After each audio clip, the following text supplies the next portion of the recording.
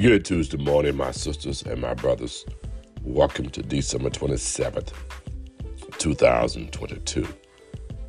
I was watching CNN News yesterday, and a report came on that stated Representative-elect George Santos from New York, a Republican, lied about his credentials.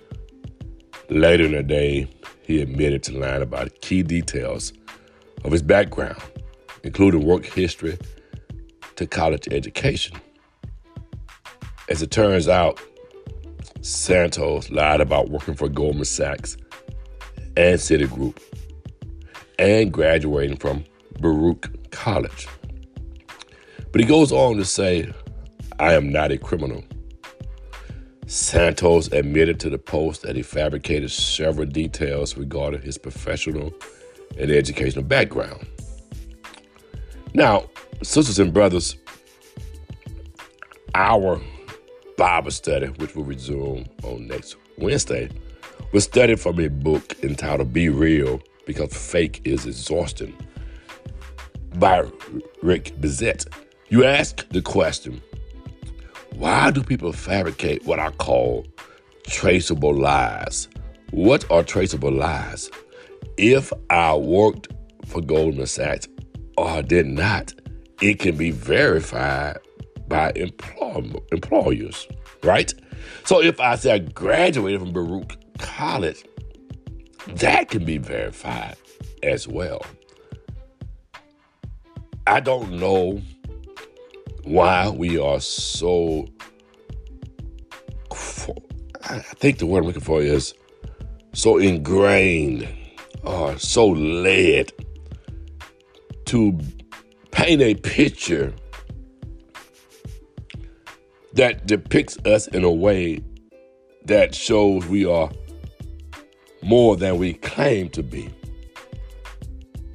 Why are people feeling the pressure to fabricate?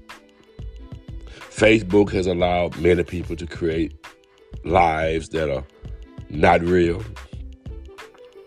Many people claim to have so many things in life, achieved so much, but only to lie. The thing I love about Rick Bezet's book is that subtitle, "Faking is so exhausting," and eventually the truth will come out. One person said he fabricated key details about his credentials. Then he said, no, he lied. He committed fraud on the voters with those lies. And if he did it on official forms as well to run for office, he needs to be charged with a crime, especially when those forms say, "I attest under the penalty of perjury." The aforementioned statements are true and correct. And so I think I want to challenge all of us to be true in our conscience, to be true with our credentials, to be true with who we really are. I think it gets back to the challenge of facing the man in the mirror. And all of us should be able to see the bad, the ugly, and the good that's in all of us.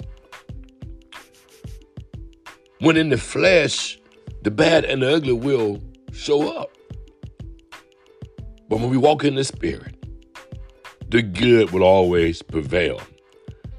So be ever mindful of who you really are, and be forever committed to eradicating, getting rid of the bad and the ugly, to minimize the bad and the ugly, to fight the bad and the ugly in the spirit.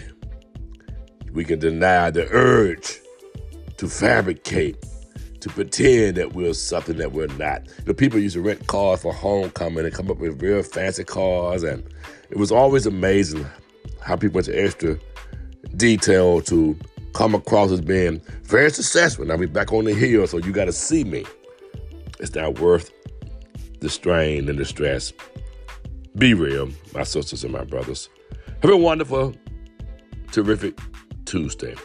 Remember to finish strong, live, laugh, and love. Learn the lessons of life and keep it moving. And let us finish strong.